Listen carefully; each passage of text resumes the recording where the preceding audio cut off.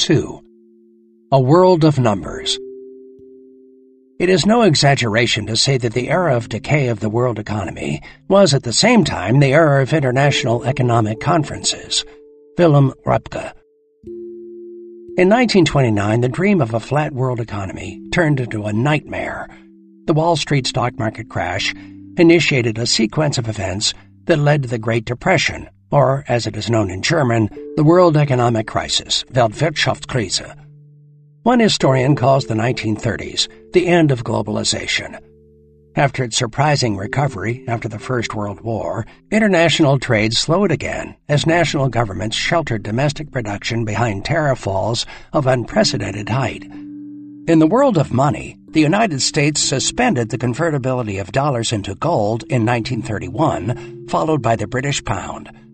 The end of the gold standard meant that one could no longer assume that today's investment, even denominated in the storied world currency of the pound, would be worth the same amount in gold tomorrow.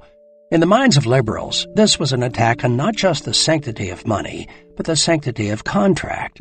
One German liberal claimed that this act, more than any other, had broken the economic unity of the world. As the gold standard dissolved, the empire principle, which had suffered a blow after the end of the Habsburg and Ottoman empires, revived as the European powers relied on their colonies and commonwealths for raw materials traded behind tariff walls in imperial blocks. To the liberal viewer, the world of the 1930s was in segments. The barricades pictured on Clive Morrison Bell's tariff walls map extended south from Europe to encase overseas territories like India, Algeria, the Gold Coast, and South Africa. The world economy presented as a honeycomb of walls built from tariff fortifications. For liberals, it was a painful irony that the world economy came into focus as a totality in statistics at the very moment it seemed to vanish in real life. The global economic crisis led to proposals for global economic solutions, with the League of Nations leading the way. In the words of one historian, the injunction of the 1930s was to look at the world. Economic data proliferated.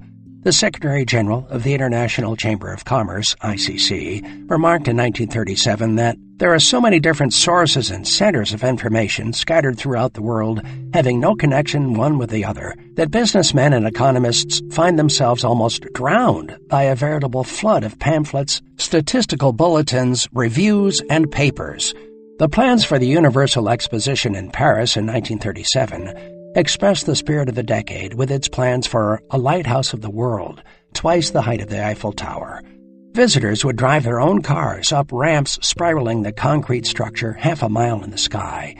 According to a fanciful accompanying illustration, visitors would see as far as Belgium, Spain, and England. While the World Congress of Universal Documentation was held during the Paris exhibition, nowhere was the global idea more at home than in the quaint town of Geneva, where the stripped classicist Palace of Nations stood like a secular temple to the idea of the international. The tenants of a single building, the Palais Wilson, which opened on the shores of Lake Geneva in 1937, suggested the diversity of approaches to the world.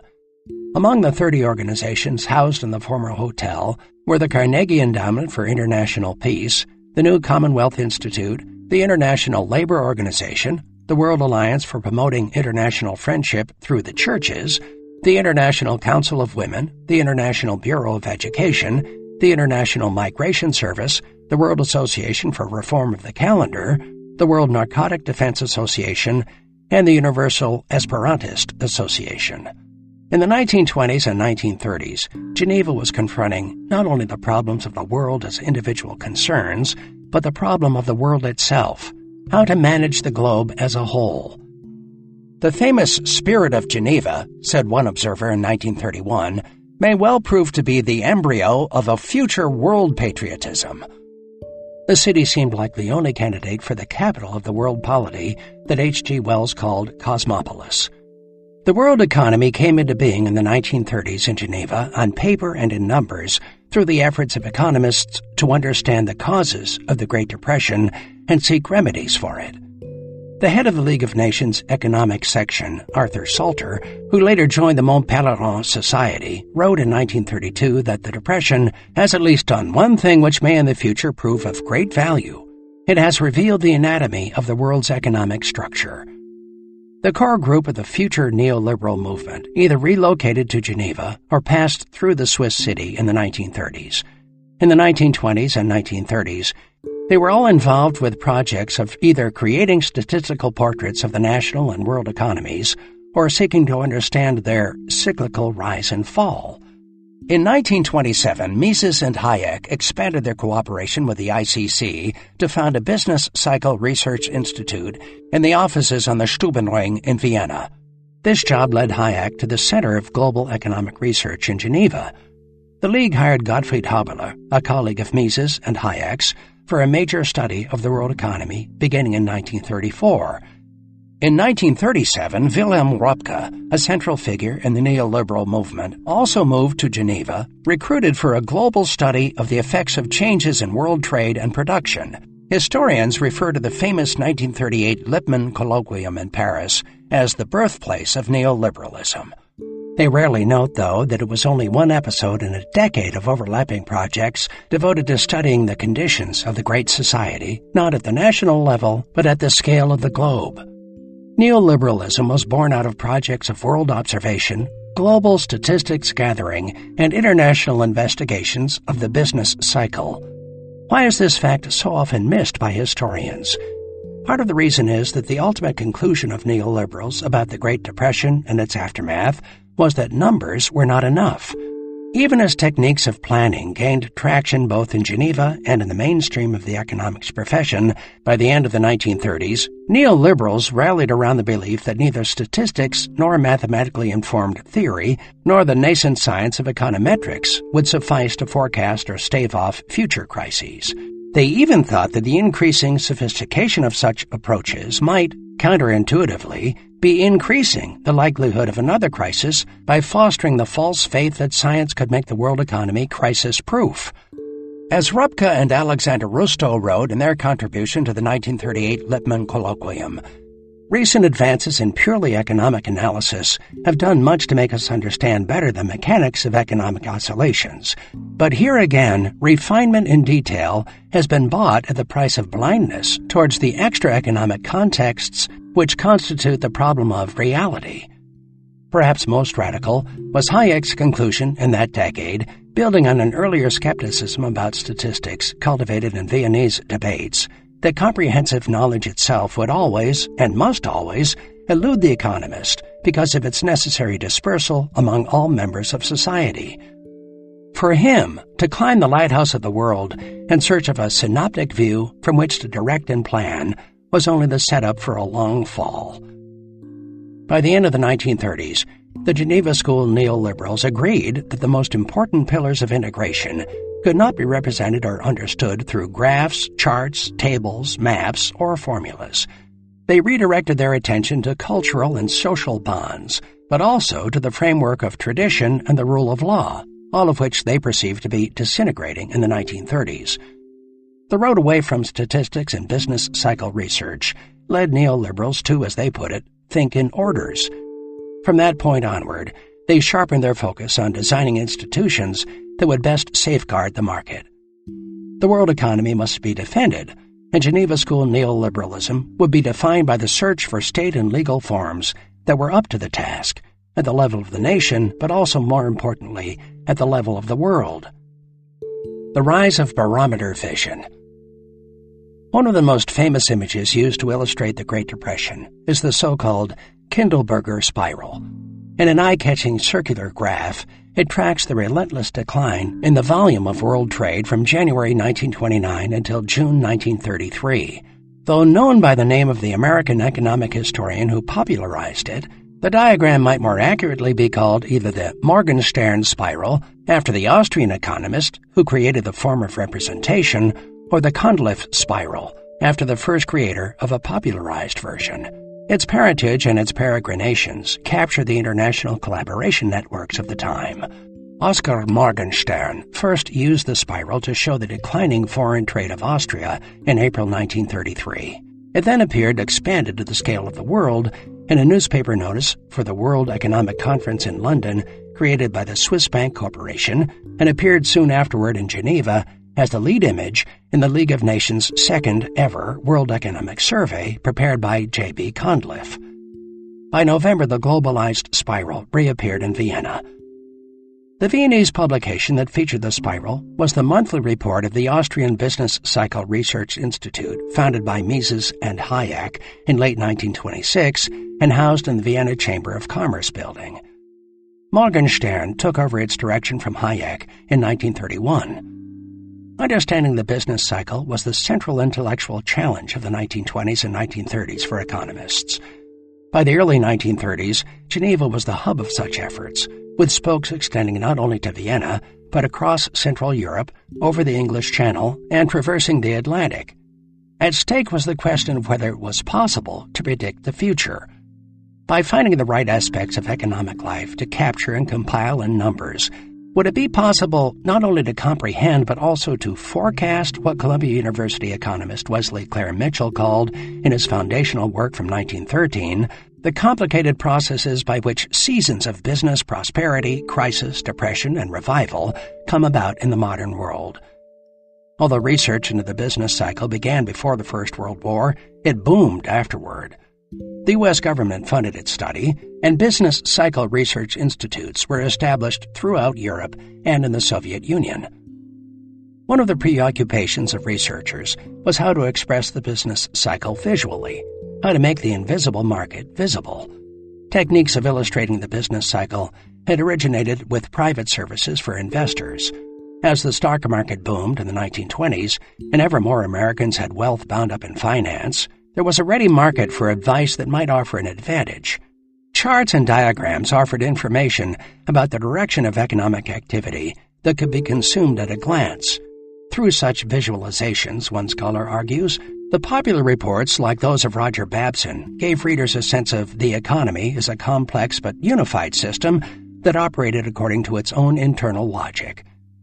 A chart of fundamental conditions, for example, aggregated a range of data into a single sinking and rising line, turning time into a topography of economic chasms and peaks.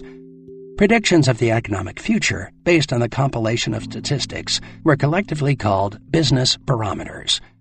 By the 1920s, the leader in the field was the Harvard Committee on Economic Research's three-cycle barometer. The A, B, and C curves of the Harvard barometer stood for speculation, business, and money, roughly drawn from price movement of stocks, commodities, and the loans and credits of major banks. By observing recurrent lags between these three indicators, barometer readers believed they could forecast the change in business conditions over time. The metaphor of the barometer implied that the economy was like the weather, a sphere outside of direct human control. One could adapt Adam Smith's famous metaphor of the invisible hand to speak of the invisible wind of the market, captured in charts and graphs. The economic conditions portrayed in three lines were experienced as a unity, but were actually composed of innumerable tiny organic processes, of which we could perceive only the effects in the aggregate. The barometer metaphor went in two directions. As Hayek noted in 1927, it seemed to make the future legible to the common person.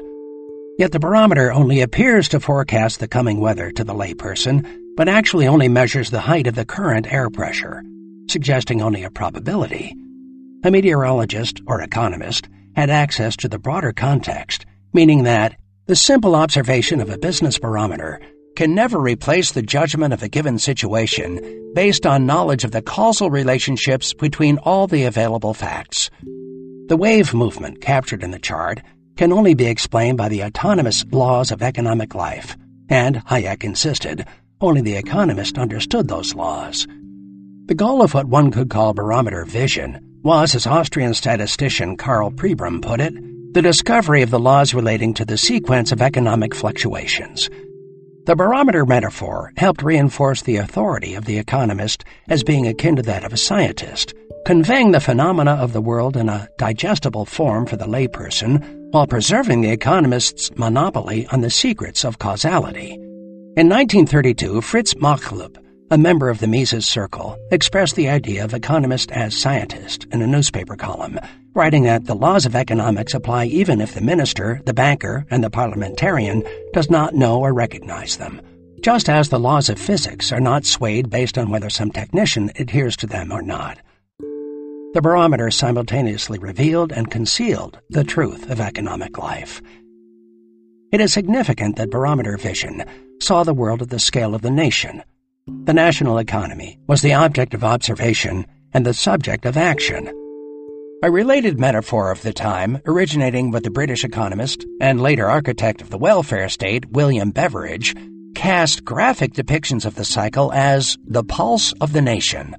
Dutch researcher Willem Einthoven had been granted the Nobel Prize for Medicine in 1924 for his pioneering development of electrocardiography, creating a means for measuring the pulse of the human heart on a line chart over time.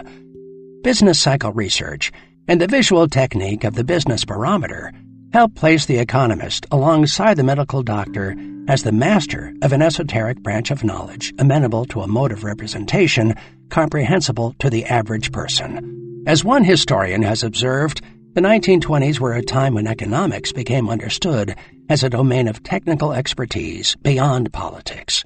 The chart was an accessory in this shift. The suffering and thriving national economy was made visible in the line of the chart, and the root causes of individuals' pain or prosperity could be seen too. Business cycle research and the modern state. Institutes responsible for studying the business cycle became standard features of the modern state between the two world wars. Most European states had their own business cycle institute by the time of the Great Depression, and scholars have shown how the League began to export this model of research into Asia by the 1930s. One of the most important centers worldwide was the National Bureau of Economic Research, NBER, in the United States, which took up a special role of providing economic advice during Herbert Hoover's administration. The NBER was a product of transatlantic exchange. Its first president, from 1920 to 1933, was Edwin Gay, who had studied economics for 12 years in Germany before joining Harvard in 1902. Hayek visited the NBER and its influential director of research, Wesley Clair Mitchell, during the year he spent in the United States in the early 1920s. He also met Charles Bullock, the director of the Harvard Economic Service, who recalled being favorably impressed by the young Hayek. Hayek brought the idea of business cycle research back to Austria with him. In his words, he imported from America a new idea of great predictions. He wrote to Mitchell in 1926 that his efforts then embodied some of the slowly ripening fruits of my sojourn in the United States. Mises and Hayek led the campaign to establish a permanent home for business cycle research in Vienna. In a time when the entire civilized world makes decisions and arrangements on the basis of the knowledge of economic and business cycle institutes, they wrote, Austria would demonstrate to the world either a shameful, indolent backwardness to its own disadvantage or mistrust-producing insincerity and secretiveness that would surely place its creditworthiness in question. To be against the institute, they wrote, would be to be against progress. Here, as elsewhere, Mises and Hayek made a case for the centrality of the economist in the conduct of the modern state. Economic knowledge was a central fixture of modernity. A state unequipped with economic research was doomed to fall behind in the race of nations.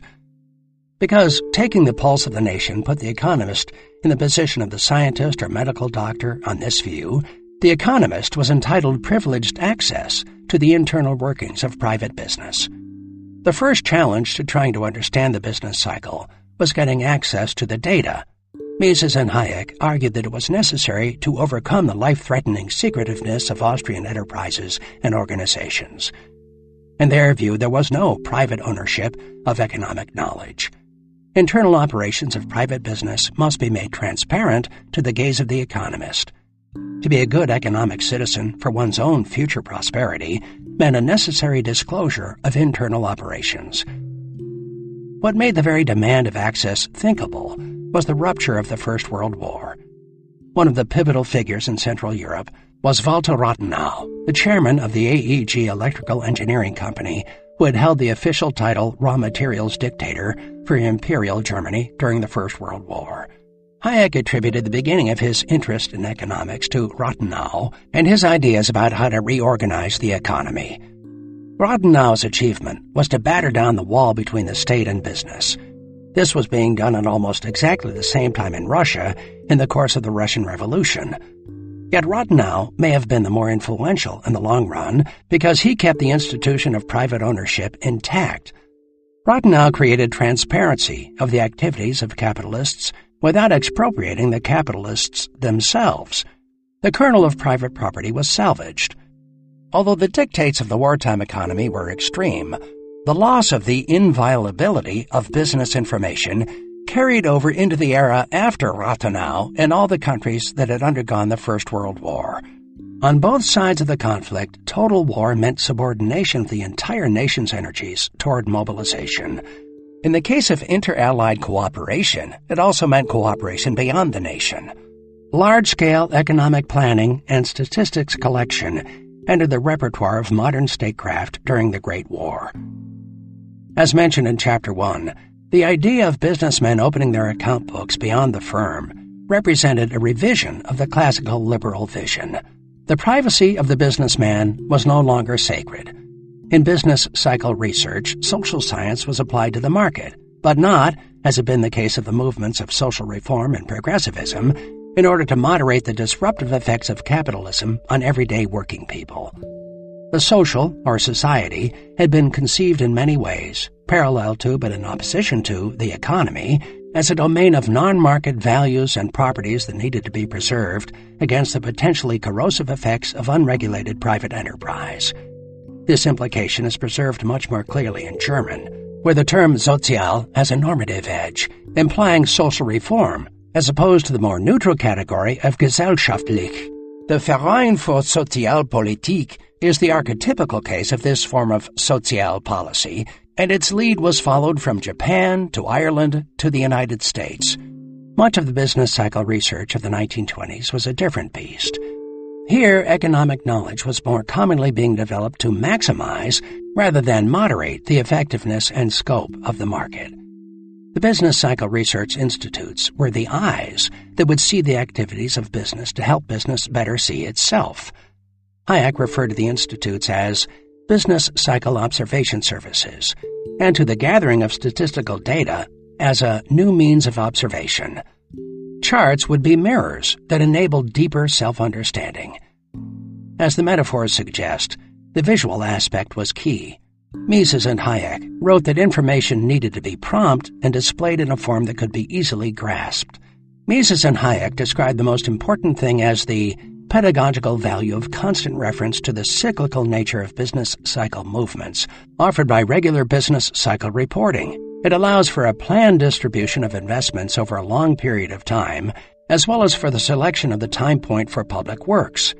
The Research Institute was to provide useful knowledge, providing data about the pulse of the economy in a way that could advise both the private and the public sector about how to coordinate their activity. Both the business person and the statesperson needed to be trained to understand the cycle.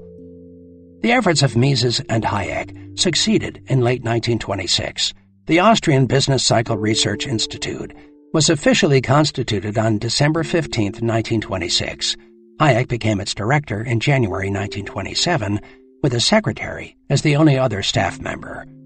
The Austrian liberals linked their work immediately to international circles. In November 1926, Mises communicated with Alexander Loveday, the head of the economic section of the League of Nations, who welcomed the new institute and promised to bring it into the circuit of distribution for the international projects organized out of Geneva. In January 1927, Hayek and Richard Reich wrote to the League about the new institute. They said that its research would be both historical and current. It would create a time series that extended well before the war, and would also continue to collect data in collaboration with neighboring countries. The Austrian Institute used the 3-cycle barometer of the Harvard Economic Service. Like other barometers, they produced portraits of the nation in numbers and time. In their first report, they produced a 3-cycle barometer chart of Austria up to the outbreak of the First World War. In another chart offered as an example of the methods of representation used in the reports, the Austrian Institute distilled the economic health of the nation down to a single line. The curve was said to represent an average of the movement of the most important figures characteristic of the course of business in Austria. The dips are explained by strikes and labor shortages, and the spikes by local and international events. For a business person or an interested citizen, the single line marked the passage of history through the eyes of economic data, politics subordinated to the rise and fall of an abstracted market climate. The national frame of the business barometers made sense for the homeland of business cycle research, the United States, which had the largest domestic economy in the world. But even there, the importance of global events led the Harvard Economic Service to internationalize its research in the mid-1920s. Hayek's first encounter with John Maynard Keynes came at a gathering of forecasters coordinated by the Harvard Economic Service at the London School of Economics, LSE, in June 1928. For his part, Hayek realized early that the nation-state frame did not transfer well to smaller countries. Austria and other post-colonial successor states in Central Europe were much more dependent on the business cycles of neighboring countries than larger countries or empires were. The precariousness of the position of the dissolved Habsburg Empire meant that foreign economies mattered more. In 1927, Hayek wrote in an industry magazine that small countries might have economies very different from those surrounding them, but they were nonetheless interdependent. Without a vast internal market or a vast overseas empire, no nation could afford to ignore its neighbor. Hayek sought to coordinate with other Central European countries and began to think in more theoretical terms about how one could practically begin to create a synthetic statistical portrait of the region. In March 1928, he organized a conference of Central European Business Cycle Research Institutes, which included representatives from Hungary, Poland, and Czechoslovakia, as well as Adolf Loewe from the Kiel Institute for the World Economy, and Paul Rosenstein-Roden, one of the future founders of development economics. In his invitation, Hayek pointed out that the attention to the economic development of neighboring states is possibly as important as the economic situation of one's own country. He cited the conclusion of an expert gathering at Geneva in 1926 that, in a country largely dependent upon external markets, more especially in the case of certain European states, a barometer based wholly on data referring to national phenomena would, in all probability, prove inadequate to foreshadow the trend of economic life, since the business of that country will tend to follow the variations in the prosperity of the market upon which it is dependent. In pursuit of this portrait of economic health beyond the nation, Hayek called for a regularized exchange of economic data among the Central European states to produce a complete picture of the economic situation of the larger region and investigate the mutual dependency of smaller economic areas. It was the very peripheral status of countries like post-imperial Austria that made it necessary to be attentive to the whole. Economic information was effectively proposed as a way of resolving problems that rose at the end of empire. In creating connections to economists in successor states, Hayek and others sought to knit back together the former Habsburg space through the exchange of data, enabling the restoration of market relationships. In the absence of the political unit of the empire, economic experts proposed a network of information. After the stock market crash of 1929 and the onset of the Depression, funding from the United States helped to move into reality the vision of a Central Europe interconnected by streams of information. Edmund E. Day, statistician and economist, became the director of the Rockefeller Foundation in 1929 and made scientific inquiry in the field of industrial hazards and economic stabilization the primary focus of funding. In the 5 years after the crash, the Rockefeller Foundation earmarked close to $18 million to research in social sciences, a colossal investment in the power of knowledge to solve social and economic problems. Vienna was the first business cycle institute in Europe to receive Rockefeller funding with a grant of $20,000 in 1931 that was a windfall in economically depressed Austria. Hayek's vision of a network of Central European data sharing was brought closer to realization by funding for economic research institutes in Bulgaria, Romania, Hungary, and Poland. The League of Nations sponsored International Studies Conference and the Carnegie Endowment for International Peace took up research in the Danubian region in the late 1930s. Studying the dissolved Habsburg Empire would provide a first version of what would be called area studies after the Second World War, with a region of formally independent states being examined as an interdependent economic unit. Hayek's collaborations were an important step in beginning to think about the business cycle and the business barometer beyond the scale of the individual nation. The predicament of post-imperial Austria directed attention outward to neighboring nations and the world beyond. The pulse of the nation was not enough. What was necessary, Hayek made clear, was the pulse of the region and the pulse of the world. The pulse of the world. F.A. Hayek's work at the Austrian Business Cycle Research Institute brought him into contact with the center of world economic research in Geneva. Alexander Loveday supported Hayek's efforts to create a network of Central European business cycle research in 1928. In early 1931, Loveday invited Hayek to Geneva as the representative of the Vienna Institute for the first international gathering of economists taking the measure of the world after the stock market crash. Loveday thought highly of Hayek. In March 1931, he wrote to Morgenstern regarding the origins and causes of the Depression that there is nobody in Europe so well fitted to go into these points as yourself and Dr. Hayek. By that year, institutions were already in the process of dissolution. As Hayek left Vienna for Geneva, the venerable Kreditanstalt Bank was unraveling and would declare bankruptcy by May, initiating a series of bank failures that sped the fall of Central Europe into depression. The meeting in Geneva was not a casual conclave of academics, but it had the urgency of economic triage. As Loveday put it, it was an attempt to cast eyes beyond the abyss of the immediate future to the vaguer hazards of a more distant horizon. The convener of the meeting was the Swedish economist Bertil Ohlin. He had gathered reports from the invited economists about the business cycles in their respective countries. Such international coordination was felt to be necessary because, whereas a number of pre-war depressions were confined to a relatively limited area, today the repercussions are felt throughout the world. The world problem, the experts concluded, should be studied on a world basis. Although phrased differently, the goal was the same as the Chilean-German statistician Ernst Wagmann had proposed in 1928, to inquire if there was a world economic as well as national economic business cycle. The conclusion of the gathered economists in 1931 was unanimous. Even if solutions were still elusive, they should be sought at the scale of the world. The first step to approaching the world problem was to make the data comparable. The League of Nations had begun to standardize world economic statistics after the First World War. In 1920, it set up an International Statistical Commission with members of the International Statistical Institute, the International Institute of Agriculture, and the International Chamber of Commerce.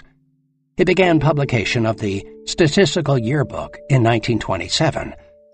In 1928, a meeting called to ratify an International Convention on Economic Statistics was attended by delegates from 40 countries, and they created a committee of statistical experts. The process of standardizing and gathering world statistics led to the creation of a new kind of global vision. Condliffe, one of the experts in charge of the process, wrote that the economists who do so are international not only in being drawn from different nationalities, but also in being able, nay, in being compelled to interpret their data from a non-national viewpoint. Creating statistics was globalizing, in the sense of producing a single world picture and changing the mentality of the economists themselves. As the data from one country fit into those from another, Condliffe wrote, they see the world as a developing economic organism. Mises wrote in 1928 that, for the liberal, the world does not end at the borders of the state. His political thinking encompasses the whole of mankind. The statistical globalism of the League of Nations gave a numerical tangibility to this vision. Ohlin's report after the 1931 meeting reinforced the idea of what he called international interdependencies and the inability of states to escape the push and pull of global economic forces. In 1932, Arthur Salter referred to the collective laboratory work on the problem of the business cycle, analogizing economists to natural scientists working on a problem that would have a definitive solution. Beginning in the same year, Condliffe oversaw the publication of the new annual World Economic Survey, which he described as a natural sequel to the international project of collaboration initiated by Ohlin. The second survey included Morgenstern's adapted spiral of world trade. The Vienna Institute was part of the project of making the world economy seen and known as a space of unified processes. They were helping create a world economy of numbers. Links between the Mises Circle and Geneva deepened when Haberler was appointed in May 1934, on Hayek's recommendation, to write the follow-up volume to Ulin on theories of business cycles and the Depression. As we saw in Chapter 1, Haberler used the model of the spaceless world to build his analysis, equating tariffs, distances, and the actions of organized labor as comparable obstacles to the optimal distribution of the world's resources. Even if he was unsuccessful in proving it scientifically, he saw it as a matter of fact that business cycles could be internationalized. For 100 years or more, he wrote, the economic connections between most countries in the world, industrialized countries as well as agricultural and raw material producing countries, have become so intimate and international trade so important for the various national economic systems that a closer connection between the ups and downs of the business cycle in different countries is to be expected. The bacillus of boom or depression, he wrote, travels freely from country to country. Even if causality remained opaque, the Great Depression had made the interconnection of world economic activity common sense in expert circles. At the March 1931 meeting of the American Economic Conference, Ernest Minor Patterson said, "It is now painfully tried to observe that the world is an economic unit. Each area and each economic group is more than ever before dependent on the rest, and every irregularity in the operation of any part of the world's economic machine has widespread effects." Yet despite this fact, the approach of the economists has been largely a national approach. The exceptions he mentioned were the International Chamber of Commerce and the League of Nations. Acknowledging that an interconnected world economy existed was one thing. What to do about it was another. In 1936, Loveday gathered an august group of economists to discuss the first draft of Haberler's report. The meeting included figures who would be central to the neoliberal intellectual movement, including Lionel Robbins, Willem Röpke, and Charles Rist. Hayek was unable to attend, as Robbins was acting as the representative from the LSE. In its form, Haberler's study, and the conference convened to discuss it, inaugurated something Robbins called the Haberler-like method. The method entailed group research on a big subject, followed by a larger meeting of experts to evaluate the results. The Haberler method established a forum for international collaboration and data gathering, a halfway point between abstract economics and empirical statistics, with nothing less than the entire world economy as the object. It was organic and unbound to any one institution, gathering periodically to examine and exchange research results. The similarities of the Haberler method to the format of the post-war Mont Pelerin Society were not coincidental. Part of the Geneva experiment was a belief in the halfway point between theorizing and the spade work of data collection and standardization. Speaking at the International Statistical Institute in 1936, Karl Pribram, Mises's old acquaintance from Vienna, who was now a leading figure at the International Labor Organization, ILO, tracked the descent of the economists from the clouds to the earth. Economists had begun with abstract notions of a worldwide universal economic system, but had been forced by events to work downward from lofty theorizing to the essential realities of economic life. Wrangling with the problem of the Great Depression deepened the marriage between statisticians and economists. As Haberler put it in a letter to Loveday, he shared the goal of Mitchell and the NBER to bring theories and facts into closer touch. The Haberler method was about expanding the ambit of economists and public life and extending economists' reach into the domain of government. Just like the business cycle research institutes sought to breach the walls around corporate secrecy, the activity of international institutions, like the League, sought to draw information out of national governments.